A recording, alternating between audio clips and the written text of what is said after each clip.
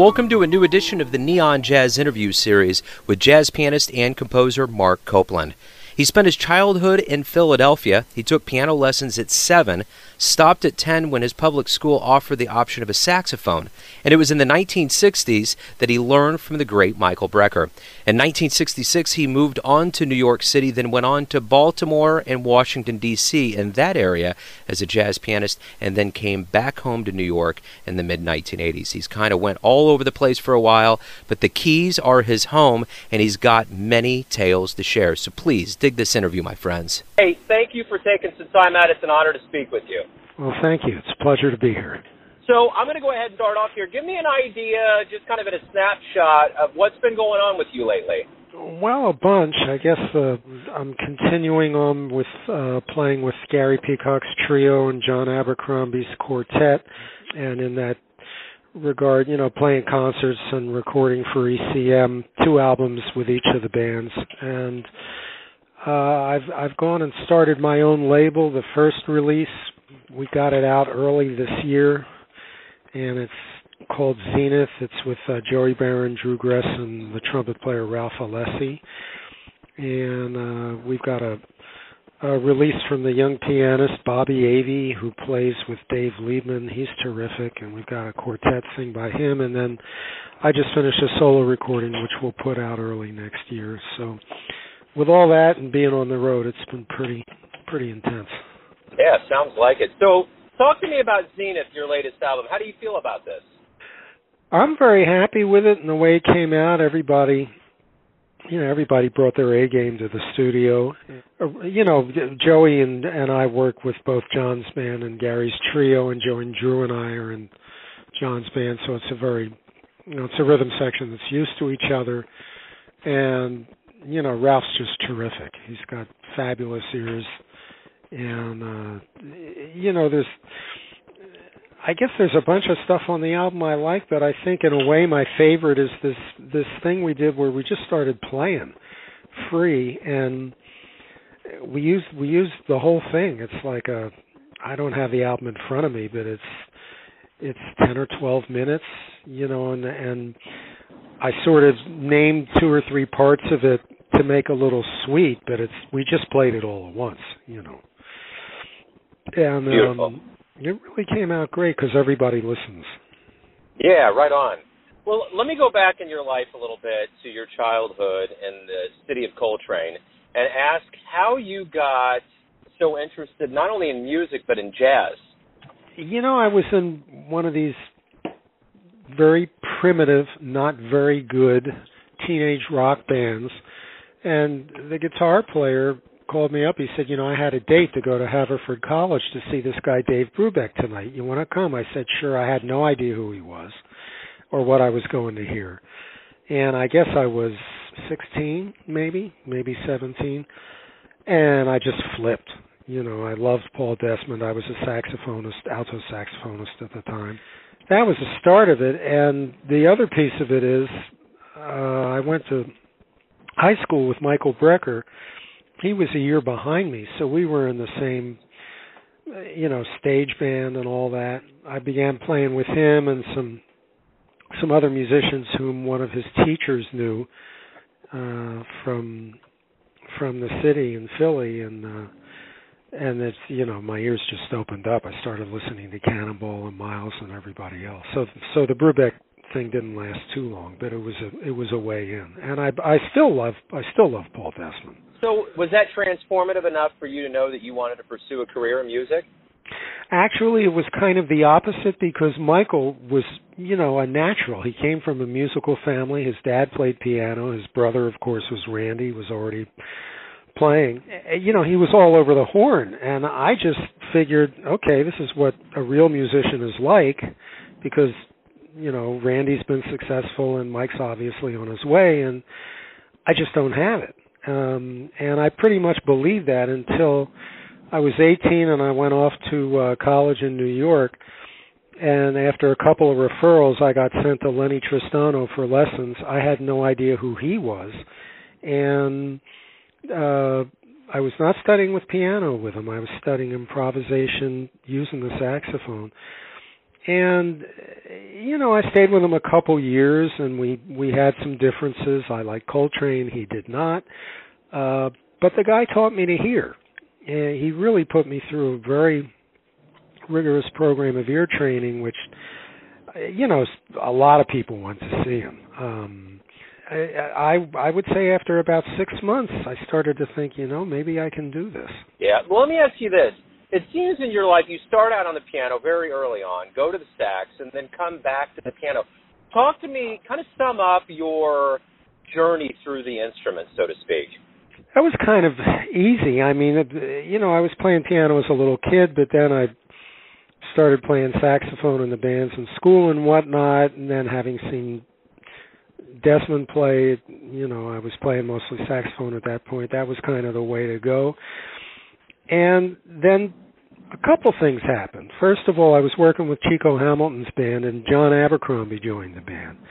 And that was just like, how can I explain it? I was stunned, because all of a sudden here was this musician who played great, didn't really care about anything but music and making good music. He was understated and not flashy. In other words, he embodied everything that I think today, a good art and a good artist should be about. And I was looking inside myself thinking, I'm not like that at all. And, I felt a little depressed and a little inadequate. John and I became very close as we worked with Chico for a couple years. And, of course, the reason I was feeling so bad was because I really did have that inside me, but I just wasn't aware how to get in touch with it. And towards the end of 1973, I guess, I pretty much stopped playing the horn entirely, and I was just writing on piano all day, every day. And at the end of a few weeks or months, I had some tunes that were very special to me. I didn't know whether they would work in jazz. They were sort of more like Joni Mitchell-ish, but a little harmonically deeper than that, but not much, same kind of vibe.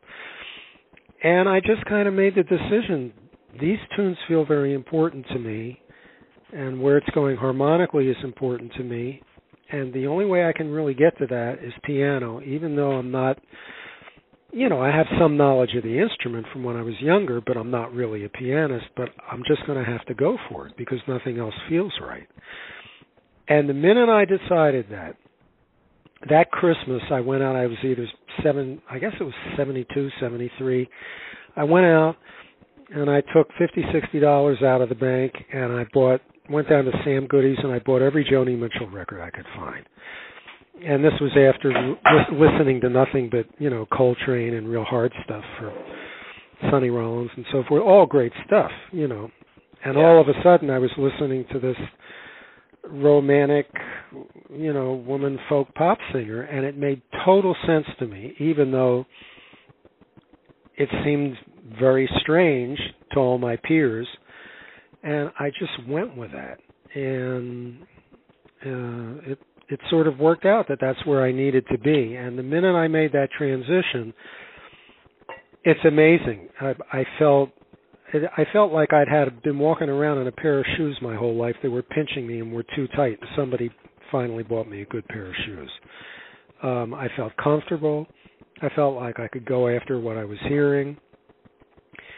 And, the rest was just, I kind of knew where I wanted to go, and the rest was just working out a way to get there. And that's been the last, I don't know, let me count, 45 years, I guess. Right on. So let me ask you this. The first time you go to New York in 66, how did that time in New York prepare you for the second time that you went back to New York? Well, I knew what to expect, and I think I was, what's the right word? I was a little older and a little wiser, and I knew what I wanted to do and why I wanted to do it. The first time it was like, I want to be the fastest saxophone player alive, and I want to, get real famous and all that, which was all wrong.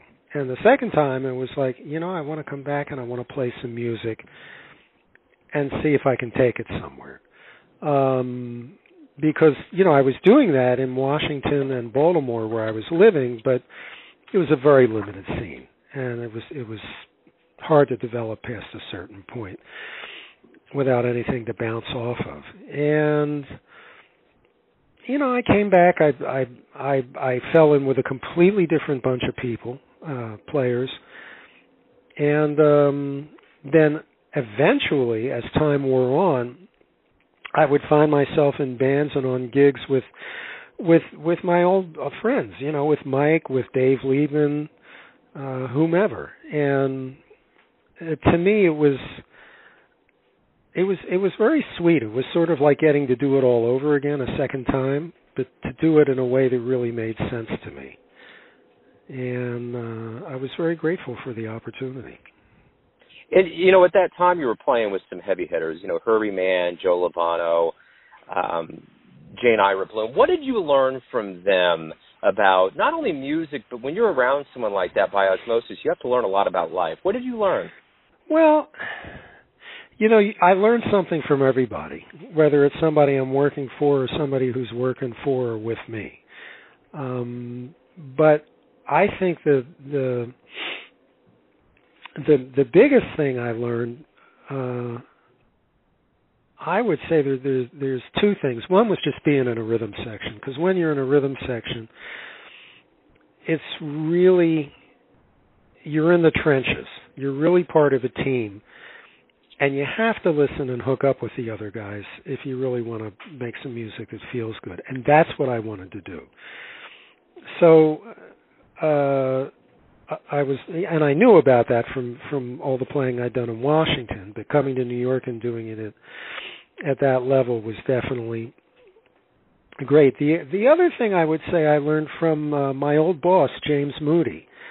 And Moody, he treated me wonderfully. He ended up being a godfather to my son and all that. And I remember him telling me, he said, Mark, he said, I can't pay you any more than the other guys, but I can do everything I can, because, he was basically having me direct the band musically. He said, I'll do anything else I can to make things right for you. And he did. He would do all kind of little special things for me, and we got very tight. But the thing he really impressed upon me was, treat the other musicians around you the way you would want to be treated, which sounds very simple, but sometimes people forget. And that was a really great lesson. Moody was a lovely guy, and he's missed. Yeah, absolutely. And there's been a lot of ventures that you've gotten involved with over your time, but one that's interesting to me is with the Japanese producer, is it Tokaho Agawa? Is that how you say it? Yeah. Now, how did that come into fruition? That seems like a very cool pairing. Well, he was present when I was making a record with Vince Mendoza, very large band. I know Erskine was on it. I think Mark Johnson was on it. I'm trying to remember who else did it. It was one of these very large Vince orchestral things. It's the only thing I ever did with Vince. It was a lot of fun. And Takao was there. And he and the record company owner came running up to me on a break and said, you sound wonderful. We want to do something with you. I said, fine. And, a year or two later, I thought, why don't, this is before email. I said, why don't I send this guy a fax? So I faxed the record company owner, and I got no response. And, at a later point, some weeks or months later, I thought, wait a minute. Maybe Takao Ogawa is the guy I should get in touch with. So, not too much later, I was making a record with Reza Bazzi, the guitarist, and next door in the studio, Bob Mintzer was making a record. And Bob and I got, we knew each other. We got to chatting a little bit, and he said, oh, yeah, Takao's in town, and he's producing this session. I said, man, I said, can I get his number from you? He said, sure. So I called up to Cal and we had a meeting, and that's how that whole deal with Savoy got started. Right on. So let me ask you this. Over your career, you've been equally comfortable, solo, duo, trio, quartet. How does all of these different facets feed into your musical ed?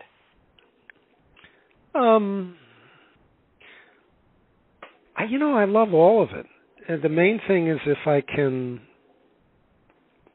find a way to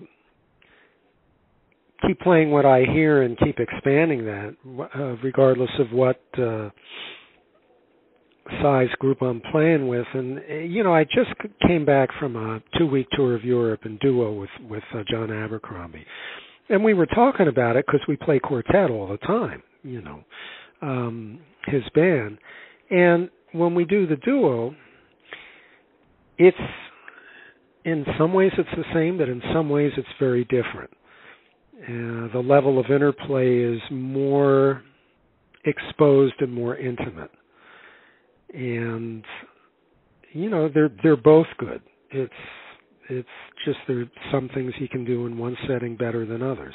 So let me ask you this: over your career up to this point, how do you feel things have gone? You've dedicated your life to jazz. You've made a lot of music in a lot of different settings around the world. How do you feel about everything when you look back?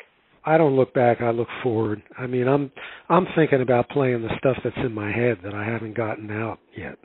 And I think the solo album that's coming out on my label, Inner Voice Jazz, this February, is another step in that direction. And I think of when the composer Bela Bartok was on his deathbed, and he said, it's a shame I have to go because I have so much music inside I'm still hearing. Wow. And I'm hardly comparing myself to him, but what I do share is that feeling that there's still a lot of stuff I can hear that I'm trying to figure out and play. Yeah. So you had touched on some of your influences over the years. Like when you were with Lenny, you really mentioned John Coltrane. Who have been your jazz heroes throughout your life? Who have you admired quite a bit that's influenced you? Well, I listen to everybody, and that's kind of a hard thing to pin down to just a few names. But what I can say is, as I mentioned earlier, Abercrombie was a big influence on me, especially early on, just the way he carried himself and the way he was dedicated to music. And when I first met Gary Peacock and we started playing together, it was like I'd found my long lost brother. We'd go out and eat and talk about music, and it was like talking to my other half. So that was really validating for me.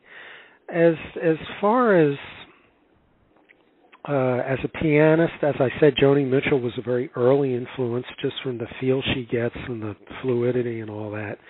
Even though her art is a little different, but there are some things about it I really was affected by. And then anybody in the history of jazz who's really worked with harmony in a certain way, in terms of keeping it flexible and trying to increase the colors of their harmonic palette, has been an influence. And I guess in particular we're talking Bill Evans and Herbie Hancock. And certainly I'm well aware of Keith Jarrett, and he's absolutely terrific, one of the very, very few greatest people ever to play the instrument. But Bill and Herbie were sort of more in my wheelhouse, just from the way they do things. Let me ask you this. Why do you love jazz? I'm not sure. I mean, it feels great. It feels great. I mean, man, the first time I was standing there at the back of the big hall in Haverford College with my rock guitar player friend, and Paul Desmond started playing, I mean, it put me right in the zone. And I had no idea what I was listening to, but I loved it. And it's, once you get hooked, boy, it's, as you well know, I'm sure, it's kind of hard to stay away from it. Yeah. Well, I remember the first time I heard Kinda Blue. It threw me into an orbit that I can't even describe. It was like a drug. It was a serum, you know. There you go. Yeah. And as corny as it might sound, I'm just trying to stay faithful and true to the music, and you know, play stuff that really seems musically honest to me as a player, and try and expand what I'm able to do. And as long as I can keep doing that, I'll keep playing. So over the years, you played for all kinds of people. A lot of people have bought your music. Is there a particular fan compliment that you got that you remember very well? Yes. I was working in Seattle with, I think with Gary and with Jerry Granelli. That's when Gary was living out there. And this young guy came up. You know, there weren't that many people in the club. It was a big, beautiful club. It's now, it's still called Jazz Alley, but it's in a different location than it used to be in Seattle. We were in the old U District location. And this guy came up and he said, "Are you Marc?" I said, "Yeah." He says, "Oh," he says, "you sound pretty good." I said, "Well, thanks pretty much." I never forgot that. That's awesome. I love that. That's a great story. So let me ask you this. This is my final question. Everything is going to come funneling down to this one revelation of getting to who you are. Everyone has a version of you. Your family, your friends, the people that you play for, this guy that complimented you. But who do you think you are? When you wake up, you go out into the world, what's your perception of who you are? I'm not sure, but it seems to feel right when I'm not even thinking about who I am, and I'm just trying to relate openly and directly with everything around me. When I was in college, I had a professor of philosophy named Sam Coleman. I will never forget this guy. He was a short little guy, very bright.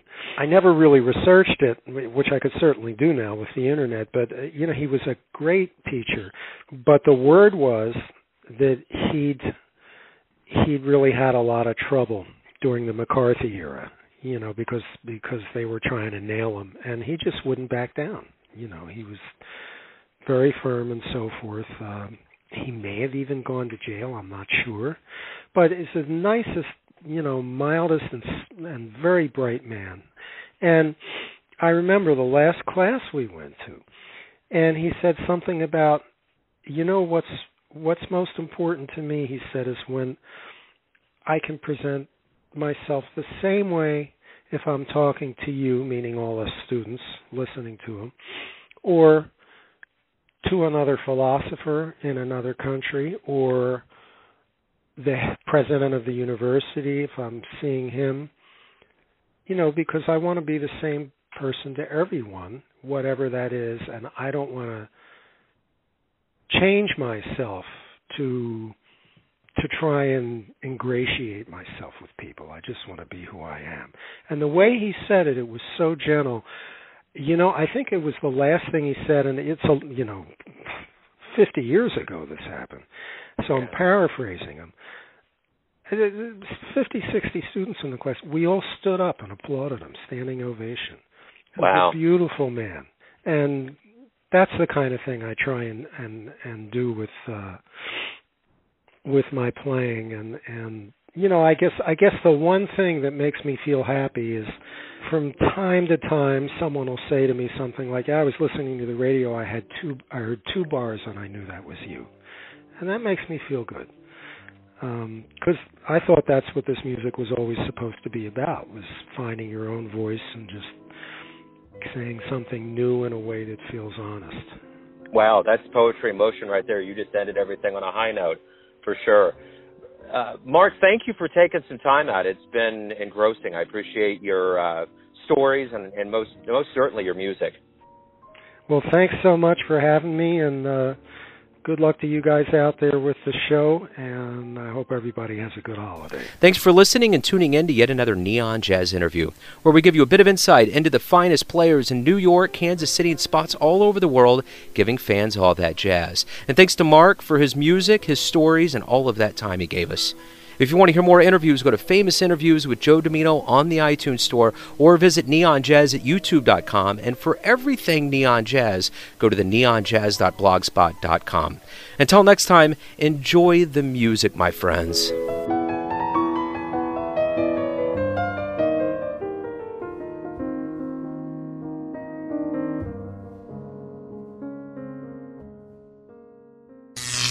Neon Jazz.